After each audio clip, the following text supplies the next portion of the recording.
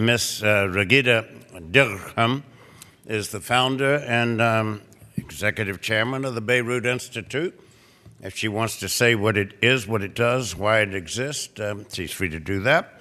She's the dean of journalists, editors, spokespeople, media representatives in the network of the United Nations in New York, and bureau chief in New York for Al Hayat newspaper.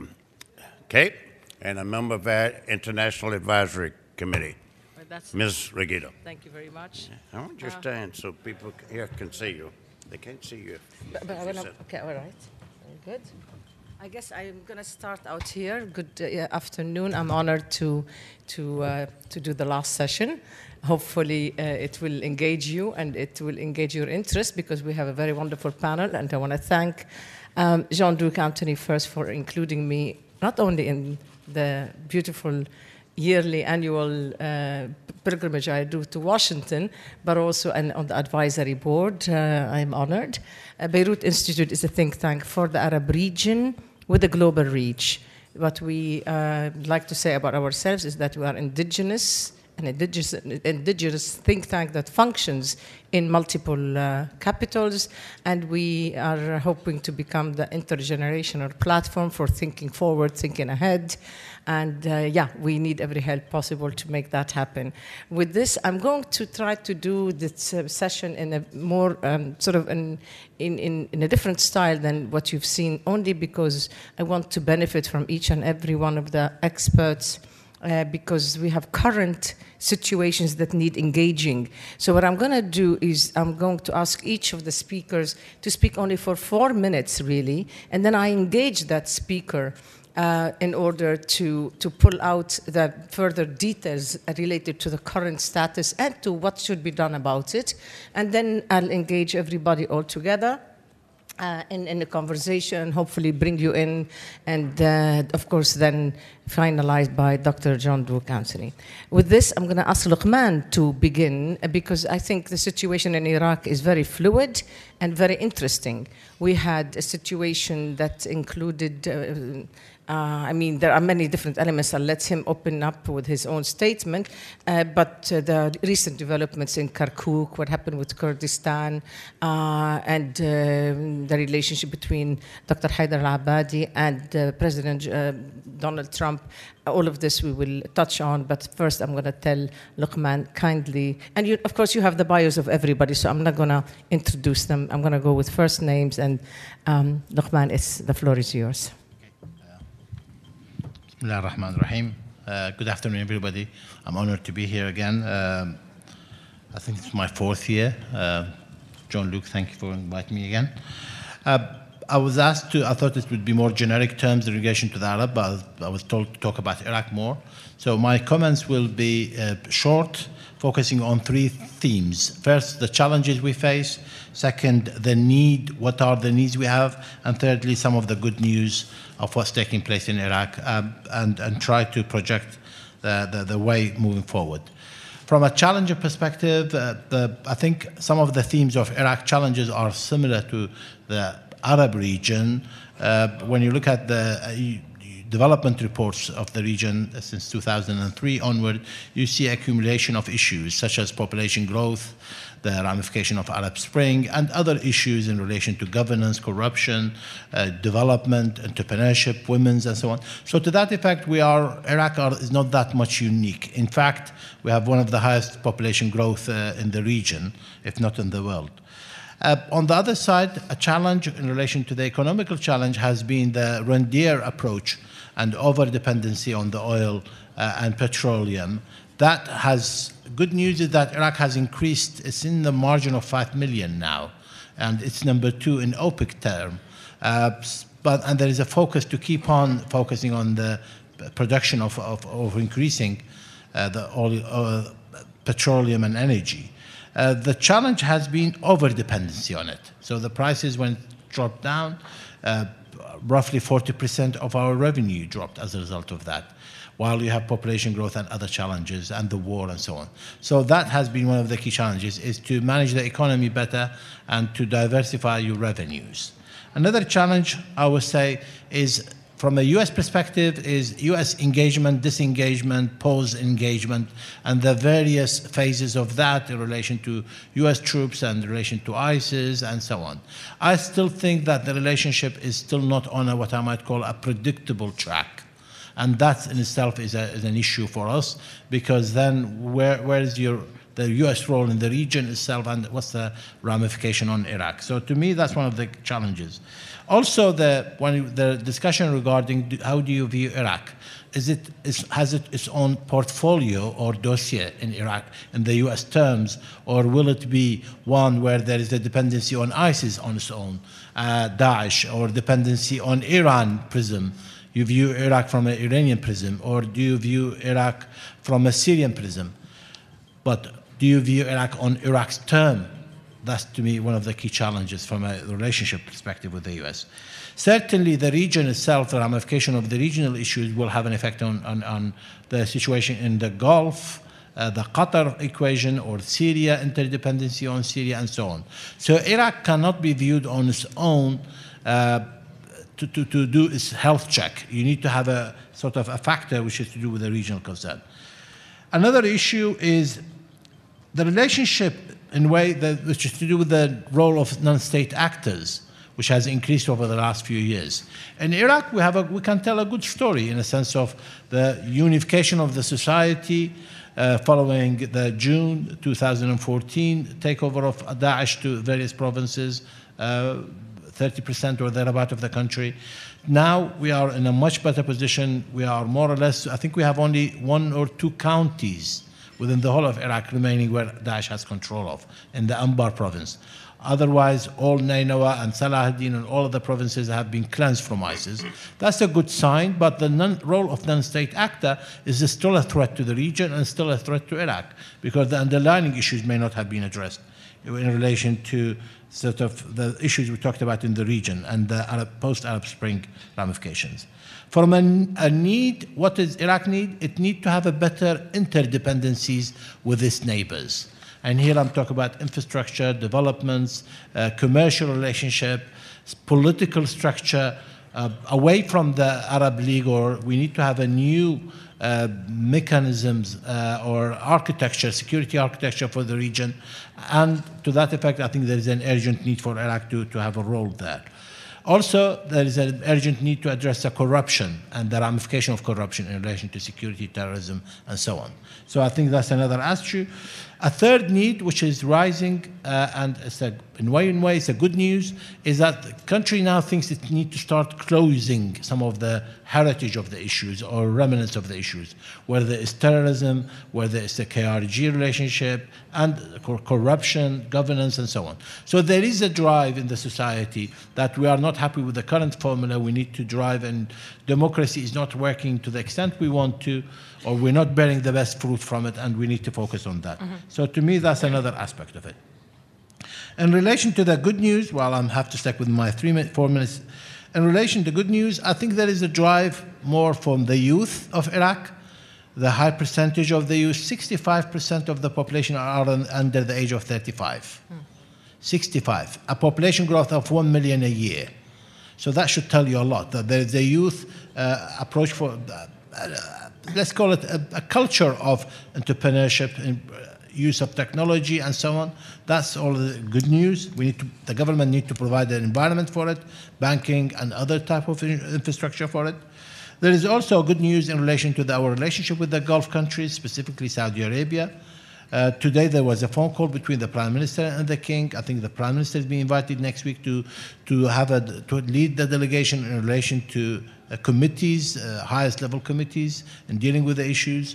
So that's a good sign. Obviously, the recent trips and the recent dialogue and recent addressing some of the issues, to me, it's one of the key flags, and the U.S. role here is much appreciated. It facilitated, and I think it's a good success factor. But I think there is the foundation for it. I can't say it's on a safeguard or it's on autopilot. No, it's on the right track, but it needs to have the better controlled sort of engine for it, so that we don't lose sight or don't gain the momentum from it for a geopolitical benefit. Right. Also, another good news is that society is no longer for looking at one ism to be the solution for them, whether it's Islamism or Arabism or any other ism. The society are looking for new ideologies, a new drive in the 21st century to come up with. And that's, to me, it's revitalizing as a result of democracy. That's what's taking place, and which is a good sign. Yeah. Finally, the people know that the weak structure of the state need to be addressed, fragility of the state, and what we're looking at in relation to the KRG relationship, the referendum not succeeding, which was predictable, but unfortunately we had to go through that painful process. The state getting control of its facilities, of ports, airports, borders, and so on. That's another good sign. But I would still think that the jury is still out as to the end game of this, i.e. we still not have the right environment for dialogue for us to address our political challenges. And we need help from the United States and others, but we first need to define a common vision for ourselves. I'll stop here. I think I'm within my timeline. No, you're not. You are 7 minutes and 15 seconds. You're very generous. Now that you asked. You are generous. Yes. So I will ask you a quick follow-up question. As far as the U.S. policy towards Iraq nowadays, it's noted that there is little mention of one of the major non-state actors in the region, and that's the Hashd al-Sha'bi in Iraq, which is the paramilitary forces that are mostly loyal to Iran, and they're led quite often by Qasem Soleimani from the Iranian Revolutionary Guards. Why is that? Why do you feel that when the administration is criticizing non-state actors everywhere, they mention Hezbollah, they mention everybody else, but they don't mention Al-Hashd al-Sha'bi? Something is because very strange they are about working that. with the administration. Because what? They are working with the administration in relation to on the ground, that the various U.S. forces on the ground, in relation to advisors and so on. There is coordination because it's part of the Iraqi state, and therefore it's not perceived as an external factor. Most of them are loyal to the state. I don't think we could swiftly say this is a binary view, these are Iranian agents in the Iraqi system. It's not. There are those who are loyal to Iran, and they are not hiding from it, but there is no way we can compare ISIS to Hashd. It's literally non-starter.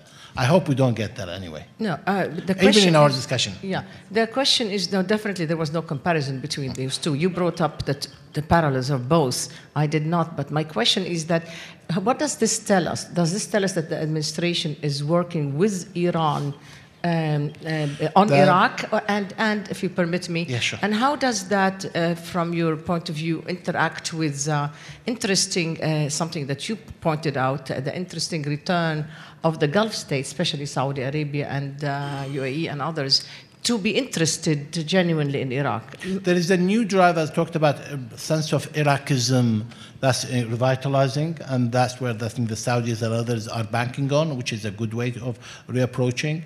Also, from a Saudis perspective, to understand that democracy is in action in Iraq, and you have to deal with Iraq as is. So that's another sign of it. But on the U.S., I've been on this podium in various conferences before, and I've said it, and let me repeat it. The U.S. and Iran are aligned in Iraq since 2003. That's a fact. Okay. Is this why the U.S. chose to step away from another old ally, a very good old ally, allegedly, at least we were told, and that is the Kurds in Kurdistan? What happened is that there is apparently a sense of betrayal, not only by the U.S. policy, but amongst Kurds themselves. There's no they're speaking that language. No. What it is the Kurds more or less try to corner the U.S. and say, choose between us and Baghdad. And the U.S. was clear from day one. They will choose Baghdad at any day because of the region, the size, and the issues of that. And I think it was calling a bluff which didn't work out for the Kurds. All right, I'm going to engage you more later on. This is fascinating, wonderful presentation, very rich. And thank you, Mona, Makram Abeid, my old friend. You have the floor. I, again, hope that you will stick to the 4 or 5 minutes. He took 7, but help me out, and then I'll engage you similarly.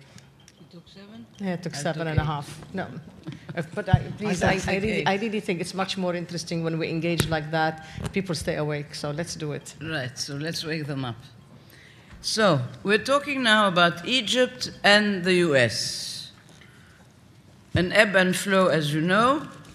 for the past years, and particularly during the Obama administration. So today, with the new administration, which Egypt has acclaimed, unlike many people in the United States, the question is, where does Egypt fit into the US strategy towards the region?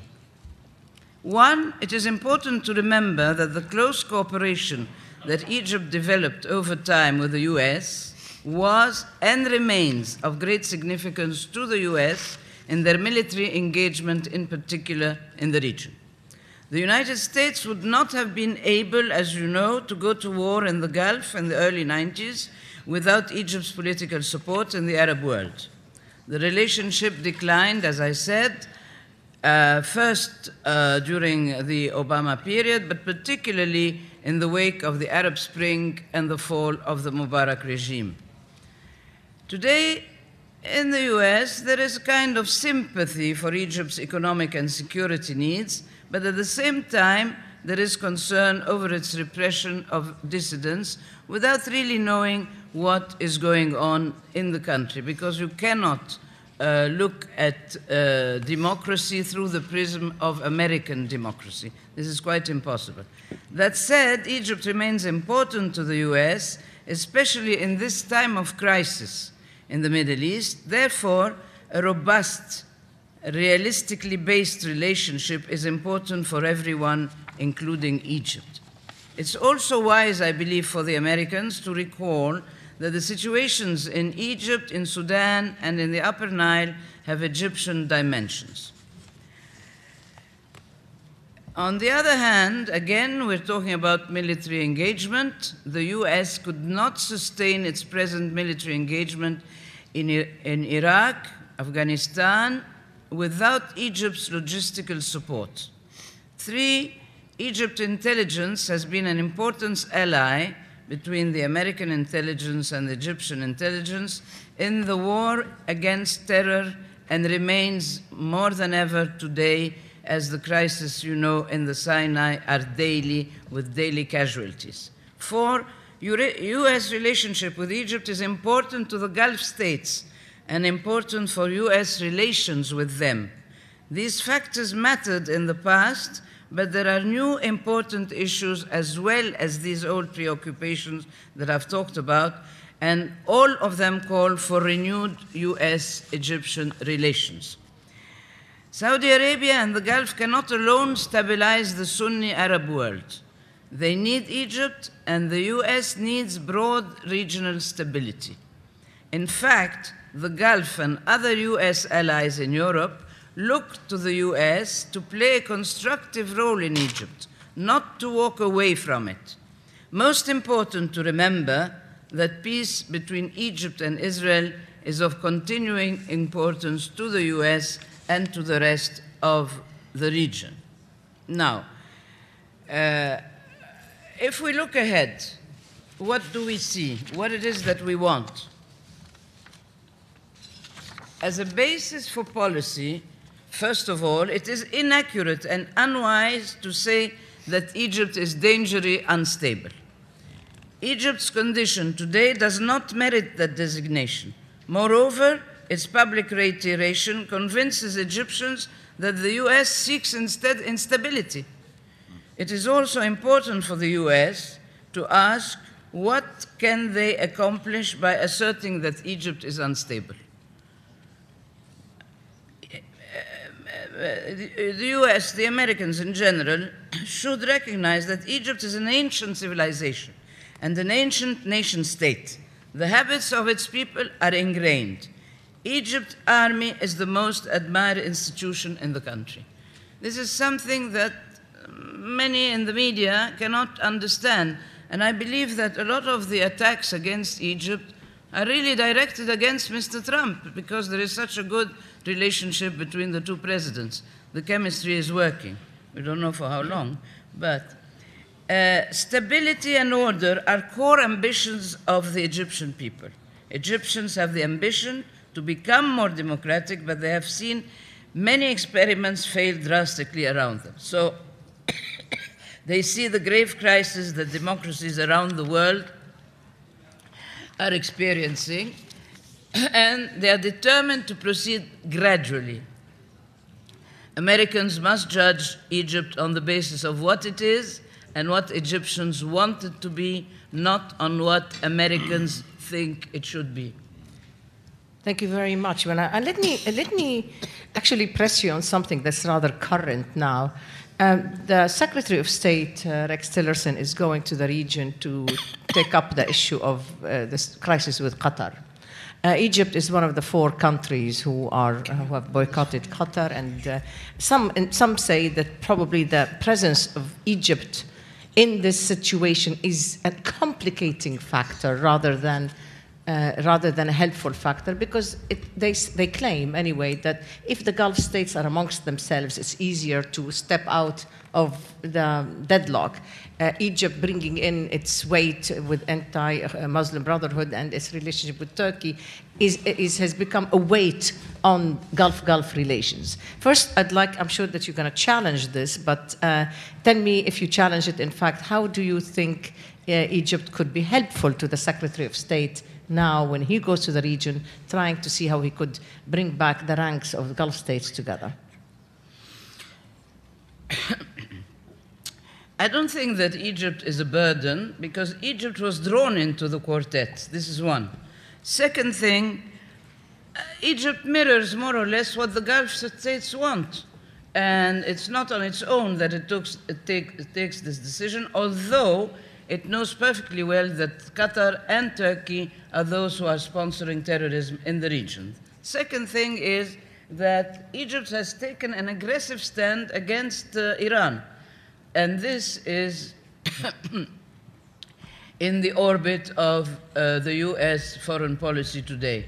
So I do wish that the GCC will be able to solve its differences with Qatar, because it's a crisis that is really eating up in the region, and there is no need for it to continue. I want to take another element of this close relationship between Egypt on one hand, Saudi Arabia, and Emirates on the other hand. At one point, it was an essential relationship, and you touched on that.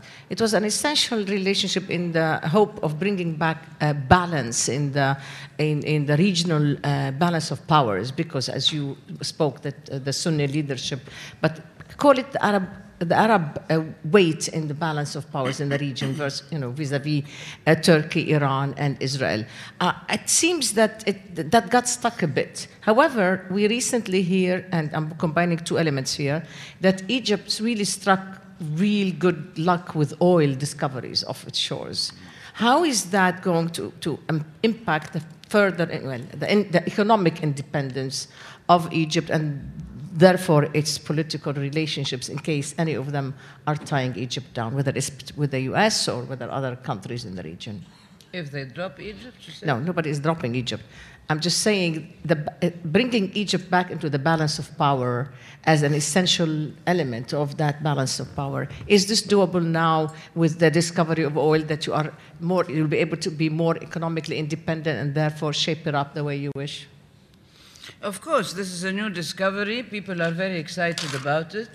And any discovery that will make Egypt less dependent on whoever it is, whether it is the US or the Gulf countries, will be a plus. Because for the past years, after the Camp David Accord, where the US was paying $1.3 billion a year and another millions for economic recovery, all this has made the Egyptians take it for granted that they must receive this aid. And I don't think this was particularly positive. I think now is the time for them to think about being more self-dependent, to have more drive, to be competitive on the world market, and so on. Particularly the young people, because this is what they want. They don't have this weight that the elders have. Mona, I have to. I'm sure that you're not going to like the next question, but you heard it in the West and a lot of places in the Arab region, even within Egypt, that why is it necessary to go on curbing the political rights if the situation in Egypt is that stable, and the people, really made the right choice with President Sisi. What's wrong with easing up on political rights of others, of course? It will be easing up, but not necessarily immediately. Don't forget that Egypt is facing daily challenges in the Sinai and now inside Egypt. As you have heard last week and the week before, Daesh or ISIS has as a target the civilians now, and particularly the Christians. As you have seen, they have brutally been killed, and this brutality is continuing. So the internal environment and the regional environment is not really conducive to have a change in this direction. On the other hand, most of the Egyptians, after what they have seen for the past 6 years and what is happening in the neighboring countries, prefer stability today to immediate democracy. Thank you very much, Mona. I'm going to give the floor now to Wafa to speak about Where is Libya. my- Again, the same situation. Kindly take 4 or 5 minutes, and then I will engage you. Okay, thank you. Thank you for inviting me to participate in this important policy conference. A special thanks to Dr. Duke and the National Council of U.S. Arab Relations. I'm going to tackle a few things first. Why do we think it's important for the U.S. to continue to be engaged with Libya and to be engaged even more? This is a challenging question always facing us. The second thing, I'm just going to go quickly over some challenges we're facing, needs, and way to move forward briefly, and then we'll go into the IQ. Why the U.S. should be engaged, and I think recent events have shown that no country can isolate itself from the Arab region's current crisis. The rest of the world simply cannot prosper while our nations are in disarray. It's spilling all over, and the chaos is getting cross borders to many of the European countries and across the region. We believe it's very much in the U.S. national security interest to continue engagement in building peace processes and galvanizing the rest of the world to help doing so in our nations. While history dictates a leading role for our European partners in Libya in particular, still American leadership is required to galvanize a currently divided Europe and rally external players to provide support to the peace and reconciliation. Certainly the competition and conflict between external players had played a big role in delaying reaching a peace process in our country. We count on the U.S. leadership in rallying those players. What are some of the challenges we are facing? And this is, I think everybody follows the news, and we hope it will be resolved soon. And I don't believe that necessarily our nations and our Arab world is condemned to the current cycle of conflict. And I think the world has succeeded in resolving many conflicts in the past, whether after World War II, in Germany, in Japan, in Colombia. And I think if the world rallies behind us, we can solve the conflicts and move forward. The challenges we are facing currently and right now, certainly the spread of arms, militias, terrorism, cross borders, divided security institutions, of course, and security apparatus, polarization between people, porous borders that have allowed a huge flux of immigrants coming from the southern borders of Africa and crossing to Europe. What do we need? We need the support of the US and the international partners to help us in reaching reconciliation that is necessary for a political solution to succeed. Right now, the UN is supporting there's a new momentum to amend the political agreement that was agreed upon in December 2015. But for the political solution to succeed, We need reconciliation, and we need peace between people to accept it. There's a lot of bitterness. There is a lot of angry and anguish across the country, and as long as that continues, it's going to be hard to have a sustainable political solution.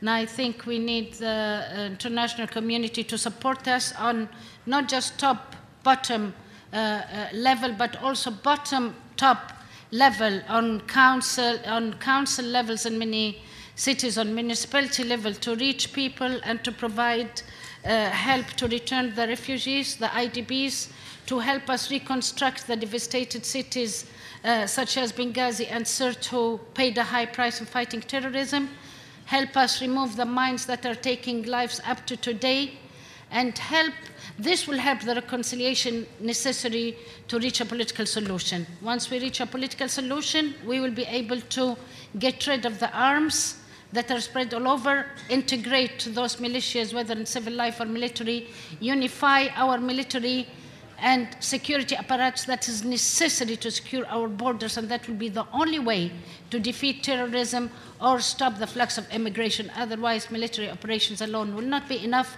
Whatever Europe is doing now, all of those initiatives should be southern to our borders and not inside Libya. Thank you.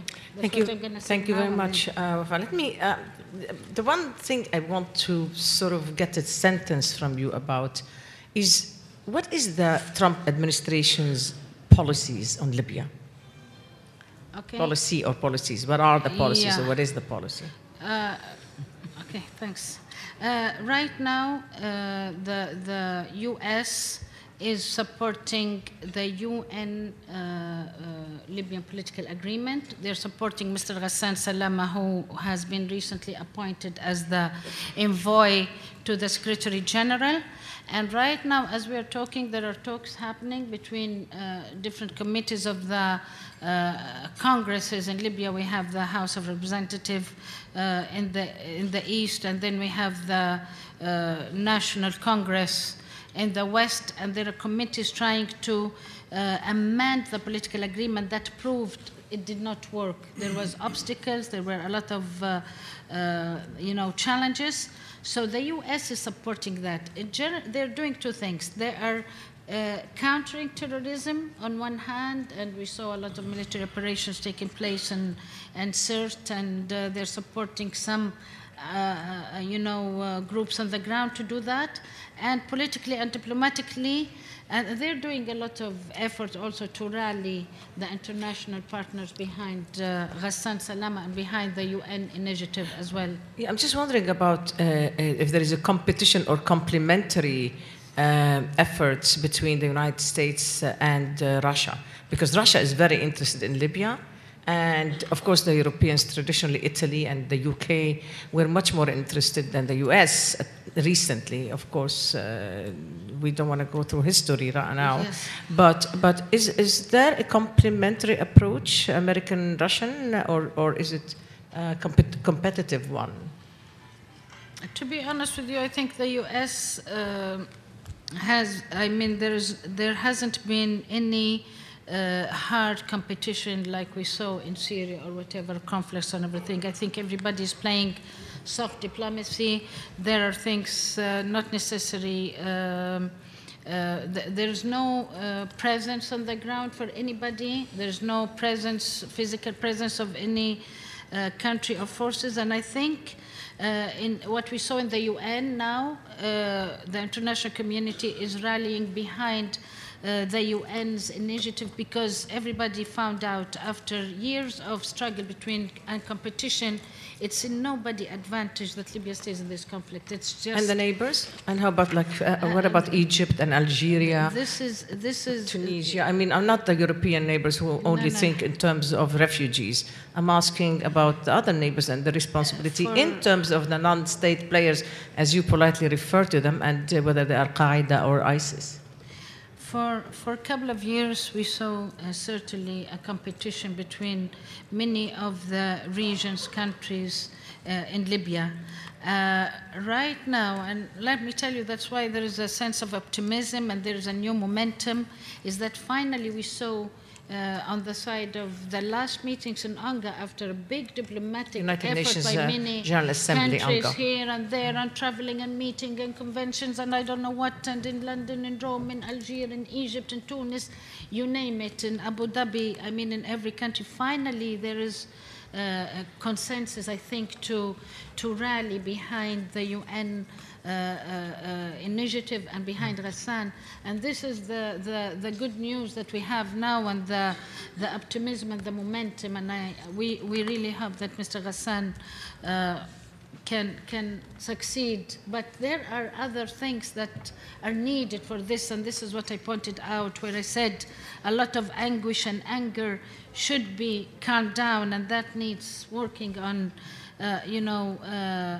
return of IDPs, refugees, help reconstruct, not in sequence, but rather in parallel with the political efforts, so that you can have more people buy in the political agreement, the political deal. As long as you have a lot of people that are angry and they feel they're not, they are devastated, they don't want to be part of this. And this is, the polarization continues, and the split continues. I appreciate your call for a bottom-up approach, because you have really, there's the need to pay attention to the infrastructure. Yes. Human infrastructure in Libya is very important. My final quick question is it true that Saif al-Islam Gaddafi is back in politics and actively so? We saw some reports of that. I cannot comment on that. I saw it in some news media. It's been circulating, but really I cannot confirm or nothing regarding that. Thank you very much. For all of you who do not know that I'm a journalist, you could see that the journalist in me is trying to get news. Thank you very much. Walid, Faris, you have the easy task of explaining what the administration, Trump's administration, is up to in the Middle East. And so, yeah, you will have a lot of follow-up questions from me, but first you have the floor. Thank you so much, Raghida. I'd like to thank very much the National Council, Dr. Jouk, for inviting me, and I'm very proud to be on this very privileged panel. First, a point. I am not an expert in business and economics, but I can say as geopolitical analyst that strategic business relations will always adapt to crisis. I mean, they never stop. It could be in the most prosperous area or in the most complicated area, they do adapt. But definitely, a more peaceful, stable region will help business between the United States, the international community, and the region. That is a consensus I think we have in this room. Now, quickly what I would like to do, this is not the easiest one, but I'll try to make it as easy as possible, is to try to summarize really to the core, very simplified, and I'll be very happy to answer a question later. If you are in the administration and Congress, I'm going to add Congress because Congress also plays a role in backing the administration or not on some issues, how would you look at the region and its crisis? So I'm not going to be looking at the good news, only at the other news, and then list them, and we could open, when Raghida wants, the discussion of all these matters. So point number one is, as it was mentioned before, there are 4 ongoing wars. So if you are in the White House or in the various committees in Congress, you will be first looking at the 4 wars, listing them by order of engagement, not by order of importance, but in order of engagement, of U.S. engagement. There's no doubt about it that we are engaged in Iraq the most. Then secondly, we are engaged in Syria. Then thirdly, we are somewhat engaged in Libya, as Madam Ambassador has mentioned. Last, we are somewhere, somehow engaged in Yemen, but from remote. Maybe our counterterrorism efforts in Yemen are more visible than the rest. Now, I'll be happy to go over one after the other, but when the Q&A question will begin. Number 2, there is this overarching cloud that exists and that the President has mentioned in his last speech last week about the relationship with Iran. Now, that goes through the Arab world. It's not just US-Iran, but it has to do with the Gulf. It has to do with the Iranian presence, involvement in 3 at least of these, if not 4, Iraq, Syria, Lebanon, and Yemen. And it is clear that in the narrative, the administration, that is, and backed by Congress on this one, because they have a lot of divergence on many others, they want to change. The administration wants to change the Iranian behavior in the region. That is underlined in red. Now, how is a question that I cannot answer because I am not inside the administration.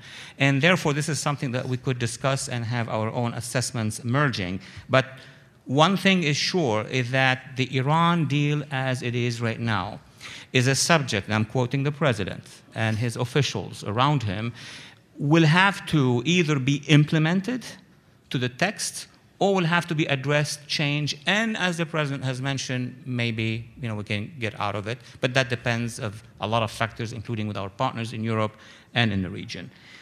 Number 3, the terrorism and violence in the region, which has been covered. There are consensus, a set of consensus in Washington between the Hill and the White House is that ISIS will have to end. That's why you see always the priority is about ISIS. Even in the middle of issues and problems, Raghida mentioned Kirkuk and others, you just saw that in the midst of it, there is no US position on that, at least declared, but there is a constant position on ISIS. In Syria, there is a whole issue about the northeast part of Syria and the regime and what we're going to do about Syria. The most clearest point is about first ending ISIS and also goes with it Al-Qaeda. Now, on the other side of these networks, one is Takfiri Salafi, the other one is linked to Iran. Well, US is very clear on Hezbollah. It is on the list. There are policies. Sanctions are growing. We could expand on that. The other component, and last on this one, is with regard the Iranian Revolutionary Guards known as Pasdaran. A lot of talks on behalf of the White House, many members of Congress that they want to put it, they want to move forward, they even said it. What they would do actually is still not clear and when that will be done. For the regional issues, I'm just going to list them because I won't have the time to go over them. Number 1, the Israel-Palestine issue. I am sure that you're going to be talking about that. There is some new data with regard to that issue. With regard, for example, the embassy move, and with regard the minimum that needs to be required before the embassy moves. This is a whole discussion that has been taking place, at least under this administration. Another matter which is not very much addressed but is there, and observers and analysts have been seeing it, is the Russia-US presence in the region. It's like the elephant in the room. The Russians are more present than ever in Syria and beyond, and the US is present almost in every country where Russia is, Syria and Iraq. So that is an issue that needs to be developed. Madam Mona mentioned the Egyptian-US relationship. There is a lot of new stuff happening there. It went from neutral or historic under Mubarak, a lot of crisis, distrusts after the changes in Egypt, into now, yes, there is a new era where on the, I don't want to say on the surface, but in the foundations of strategy, it has been improving strategically, but there are many issues that needs to be addressed and are being addressed. Last, in the issue of regional matters, is the Arab coalition. I'd like, if asked later, to talk more about what is the US position with regard to the famous Riyadh coalition known as Arab Islamic Coalition, so on and so forth. And last, a matter that is not really focused on by most of us, but there are pressure groups in DC that always are concerned and lobby for it, etc. We call them the severe domestic conflicts in the region. But that's comes really at the number 5. One is Sudan. You know that the sanctions have been lifted. 2 is the Iraqi Kurdish matter, which is outside ISIS. 3, a matter that may become important is Yemen. Yemen and the southern attempt to separation. So that is the tableau, if you want, of all the points we'll be happy to discuss. Thank you very much, Raghida. You're welcome. Thank you very much. Let me take Yemen first. Do you think that the U.S. is going to take any important leap in its relationship with the dossier of Yemen, now that the relationship with Saudi Arabia is excellent? What I can say in the relationship between the administration and the Saudis has become excellent on all levels. But when it goes beyond the kingdom's borders, then there is an American re-evaluation of everything. What is clear in Yemen is our engagement against, U.S. engagement against ISIS and Al-Qaeda. So in the middle of a war in Yemen, you would see the U.S. sending drones specifically on Al-Qaeda and ISIS not being involved in the conflict with the Houthis. So you don't hear what I hear, that one of the pillars in the new strategy that the president announced on Iran is to really take a firmer position with Iran or against Iran in the context of Yemen. Last week, that was the position. So we are 1 week after that statement, Raghida, you know. So I'm waiting. That's and really worrisome. If we have to go with the policy that last week it was this and this week it's not, no, we that haven't is really seen scary. action. We haven't yet seen action, meaning I agree with you. Something has changed last week, and I agree with you, but I am very cautious in making any statement because we haven't seen yet on the ground anything that would implement that policy from last week. All right, let me then take another point that was clear in the president's speech on announcing the new strategy on Iran. Okay, he really used the word regime in Tehran about at least a dozen times, not referring to the government. He, in fact, legitimized the regime, which was legitimized officially by President Barack Obama from the United Nations podium, and therefore he is reversing that. Now, you could say this is a good idea. Maybe he wants regime change in Tehran, but is the president taking a bigger bite than he could chew on that? The president and the administration have moved from where the Obama administration was. That's clear. You know, the position in 2009 when there were demonstrations on the streets, clearly the administration said, we're not meddling. Into the Iran deal, which actually is releasing billions of dollars to the regime, hoping that the regime will change behavior. What the Trump administration, and with it many members of Congress, have done is to reverse that part. Meaning, I will translate into we do not trust the behavior of the regime, therefore they call it regime. Second point, Raghida, is that the president and his officials started to talk about the Iranian citizens and communities so this is exactly and opposition. About, yeah. This is new. This is a change. I don't want to repeat my argument that it's only 1 week old, but you're right. It is a change. Okay, is this a call for a regime change in that sense? I mean, is the president saying, I'm reversing what President Obama said, that he committed that he would not interfere in the internal politics? Barack Obama basically said, I'm not going to interfere. Your business is your business, and you are a legitimate government. I think President Trump is saying something else. Are we supposed to expect action? Or is this, forgive me to use this, lip service and escalating the rhetoric? It's so short in time that I would say the general direction is, we will be talking with Iranians. Now, what, who, and to what extent, I don't know. But yes, it's a real change from what was the position before. I cannot see the horizons of where this policy is going to go in the next weeks or months. Okay, well, maybe, thank you very much, Walid. Maybe the commentator could tell us. I will ask you to use half your time for commentating, because I would appreciate your input on a subject, and you're an expert on that, that we did not touch on because of the geography represented here, and that is Syria. I would appreciate if you give us your input on this, and, you know, I know you're a commentator, so divide your time as you wish. All right. Thank you very much. And again, I join my co-panelists in thanking the National Council on U.S.-Arab Relations for inviting me. I will be trying, listening to my co-panelists, each of whom has made excellent presentation. So I'm going to be just making, picking on some of the themes they have presented. In terms of what Walid talked about, in terms of ongoing wars, there are 4 ongoing wars in the region. And I think the problem there has been that, or part of the problem is that the region has not been able to develop its own indigenous conflict resolution mechanisms, or whatever we have in the region so far has not worked. And going forward, I would put less stock, if I were living in the region, on a U.S. administration, this one in the future, that's willing to invest in solving the problems of the region.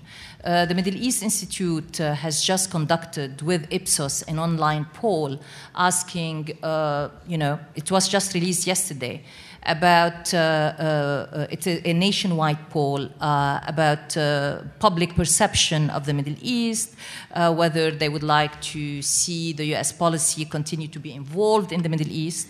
There is a large majority, over 70%, that would like to see a relationship going forward between the United States and the Arab region. But of that 70%, 50% do not want the US to be involved in solving the conflicts of the region. And that's now the feeling that I think even President Trump has highlighted when he focused in his campaign on America First. There is a wariness, there is a tiredness inside the majority of the US public of us going back and back and back to solve conflicts that keep returning and returning and returning. So there is a need for the region, so not only to look toward the US, but also for the region to start looking at indigenous, its own regional conflict resolution architecture. Which brings me to the second point, which was raised by Luqman, which is the need for a regional architecture. This is the least integrated region in the world, if we compare it to other, region. And there are a number of factors that we don't have time to go into as to why it has not been integrated and what are the benefits, the con and the pros of a regional architecture.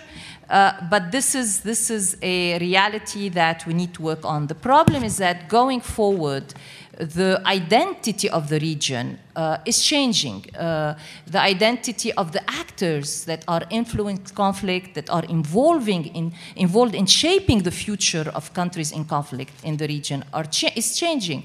Take Syria, for example, building on what Raghid has asked me to talk about.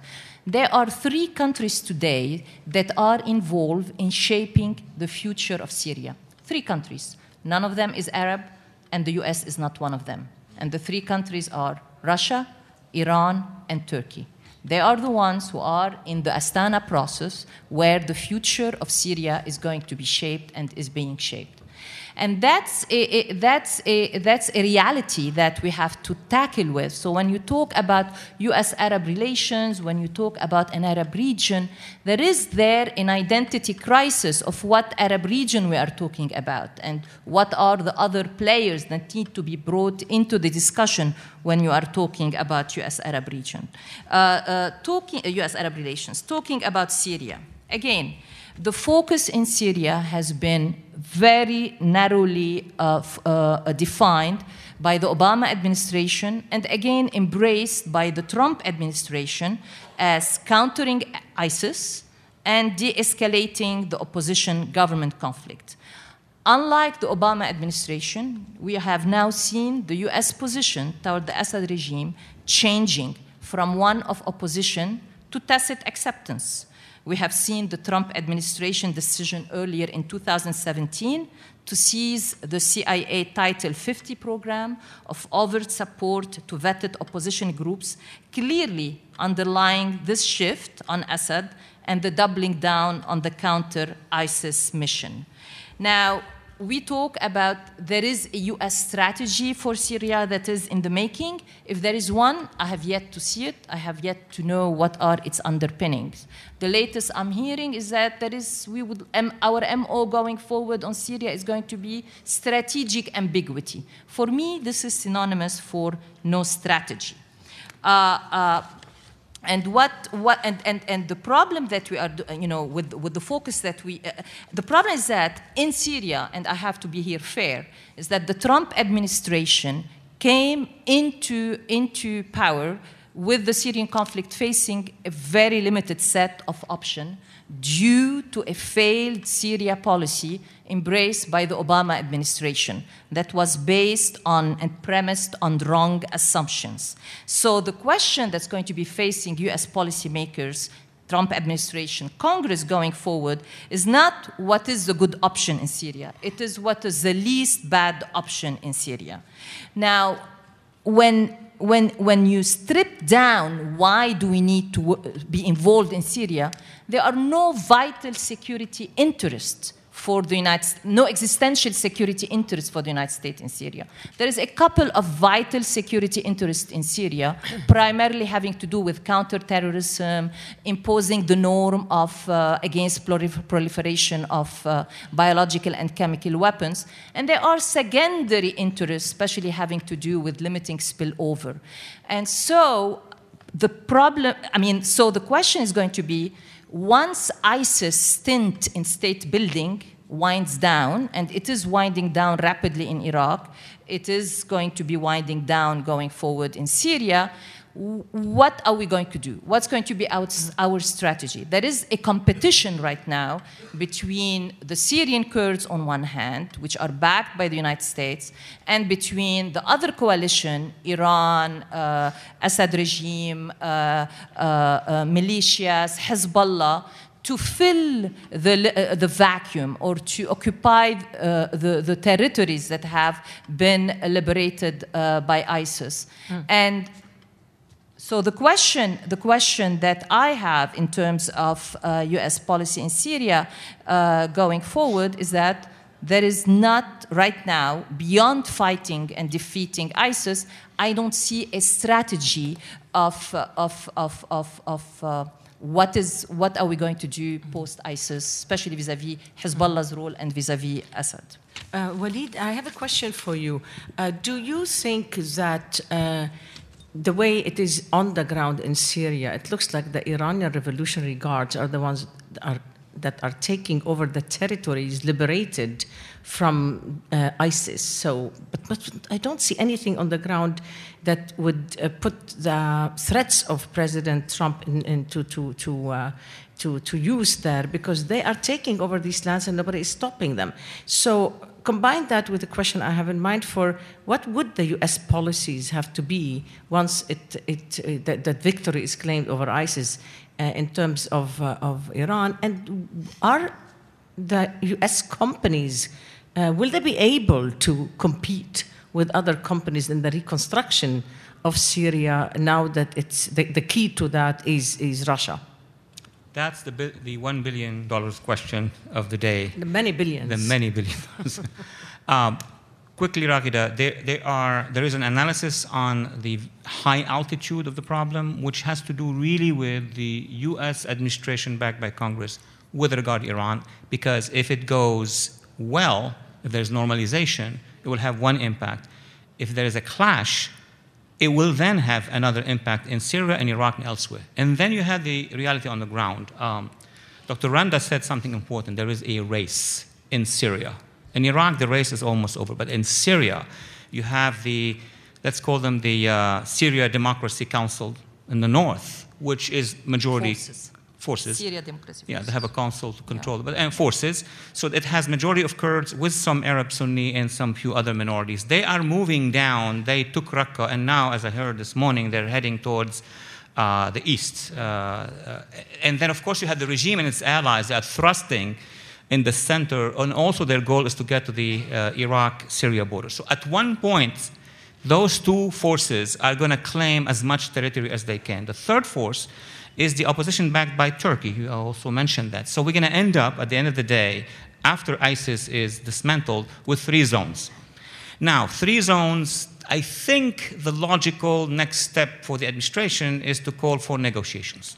But negotiations based on the fact that these are the 3 players in Syria with whomever is supporting them. I don't see clearly where and what is the process and where they're going to go. But to answer your specific question, it is going to be longer than what we think.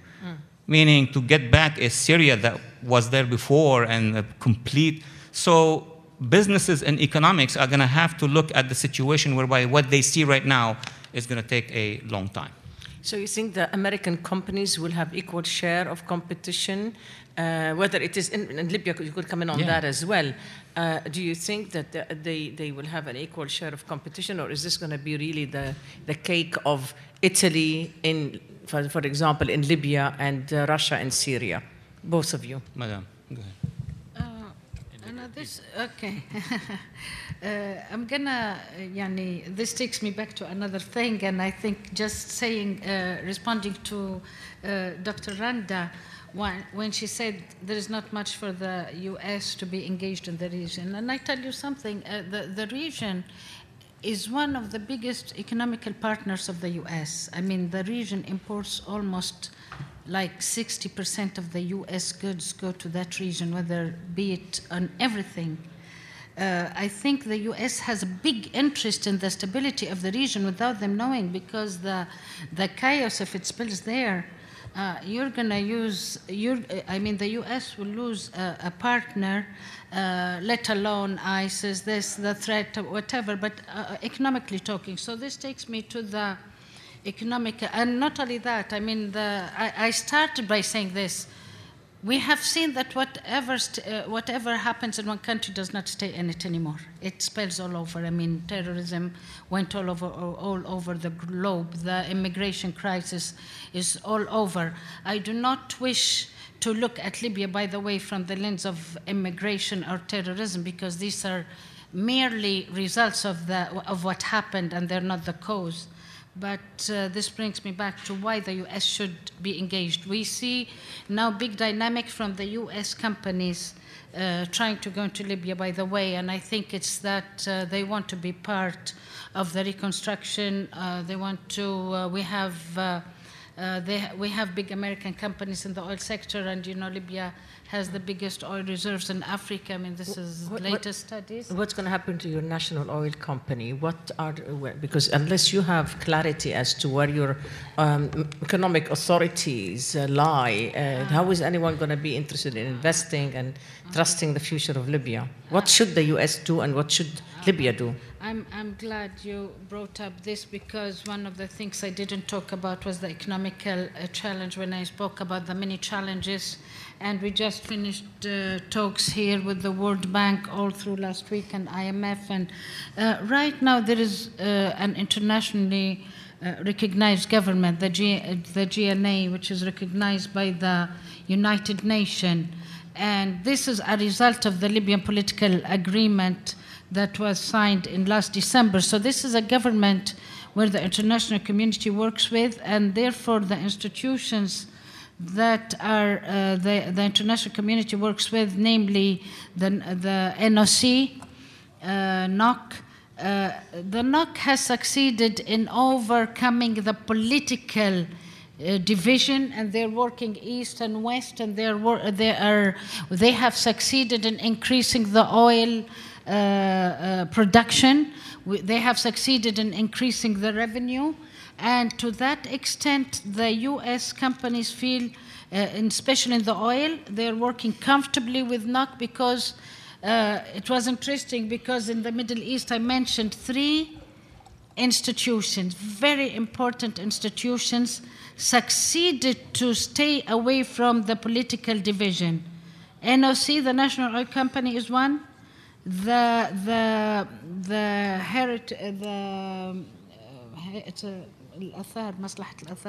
Antiquities.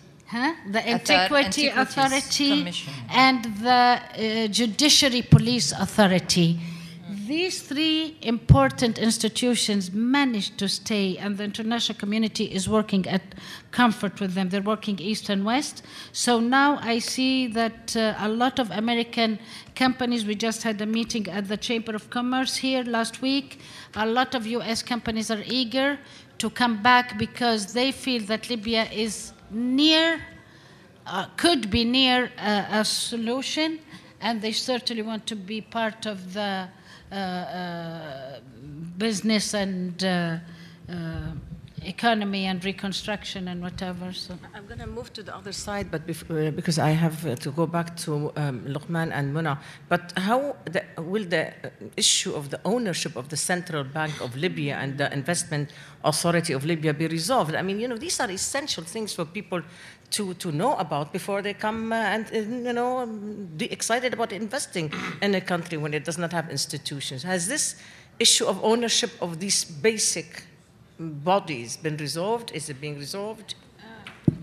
Quickly, I'm going to answer you quickly, so you move to the other side. As far as the central bank, the international community works regardless of the political division, but they recognize the central bank and one governor. There's a big call now, and this is great, that the board reunites. But as far as business goes, it's one central bank and its governor is recognized, and there are efforts now to have the board so that the Eastern governor joins in and it will be one governor. But as far as business and daily business goes, there is certain institutions that the international community works with. The same with the Libya Investment Authority. And I mean, even though there are different authorities, East and West, but internationally they deal with one authority. I'm going to go to Luqman, and I want to ask again, I mean, about something that you said earlier, that you believe that the US and Iran are cooperating fully in Iraq. Alignment, you called it. Okay. So can you, one more time, take this further in light of the developments and the recent developments with the Kurds and the GCC countries? What is next?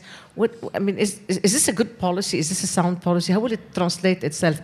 Might it translate itself in better relationship between Iran and Saudi Arabia, for example, or that's a different matter? I mean, I would say that the U.S. View or approach to the region has not been one of a comprehensive complementary policy, but more of transactions. And in relation to Iraq, there has been a clear US-Iranian alignment in transactions in how do we deal with the issues. One simple example would be this KRG example, the referendum, where the Kurds are more aligned with the US as a strategic partner, from all sides, from society, leadership, and so on, with the army and so on, with the US Army. But on the practicalities of it as well, the US was clear that this referendum will not work and it will not support it. And when the Kurds called the bluff, the US said, sorry, we will choose Baghdad over you. And Iran, same as well in relation to the alignment. So there has been that alignment. The US has also pushed the Saudis and push the Iraqis to have a better alignment in relation to dealing with the issues, not because of it's anti-Iranian. I think it's more beneficial for Iraq. I would say that the US has viewed Iraq in its own package rather than from an Iranian prism. Is it changing now? Yes, I think the jury is still out as Trump administration. Will it view Iraq from an Iranian prism or not? If it does, then the relationship with Saudi Arabia and others will drastically change. And what do you bet? What's your bet? I think it will change because I don't see Iraq dossier on its own. I see it as a ramification of other dossiers. And there's clearly an Iranian dossier. If we don't follow up Trump's administration foreign policy, we should only know what this.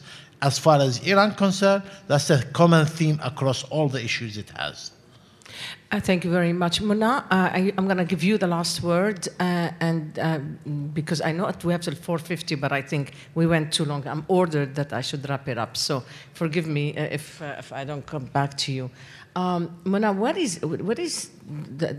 landscape do you see coming up in the region now with the new Iranian strategy, with the reset in American-Egyptian relations, with the Gulf states re-establishing the relationship with Iraq? I don't know what's going to happen with Syria. Who knows? Do you see more of a confrontation coming our way?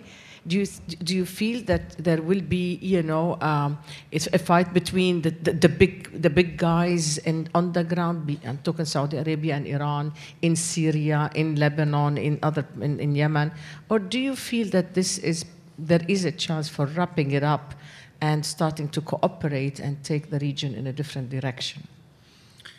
Look, from the discussions we've had today and the very important and incisive analysis, one thing that we have to be clear about, and it's the recognition that the status quo ante cannot be restored. There's a new game in town. There's a new balance of power in town. People are talking about a new Sykes-Picot. People are talking a redivision of the 22 states into 50 or whatever states. All this is a blur until now. What I want to say is what is renewed in the leadership in Egypt. Today, Egypt is taking an interest which was not there a few years ago in the neighbors, which is one, the reconciliation between Hamas and Fatah. And this is a historic move today, and they managed it successfully. Hamas is opening a shop in Cairo. It doesn't mean that people in Cairo accept that. They don't accept Hamas until now, but at the general level, it is what is going to be.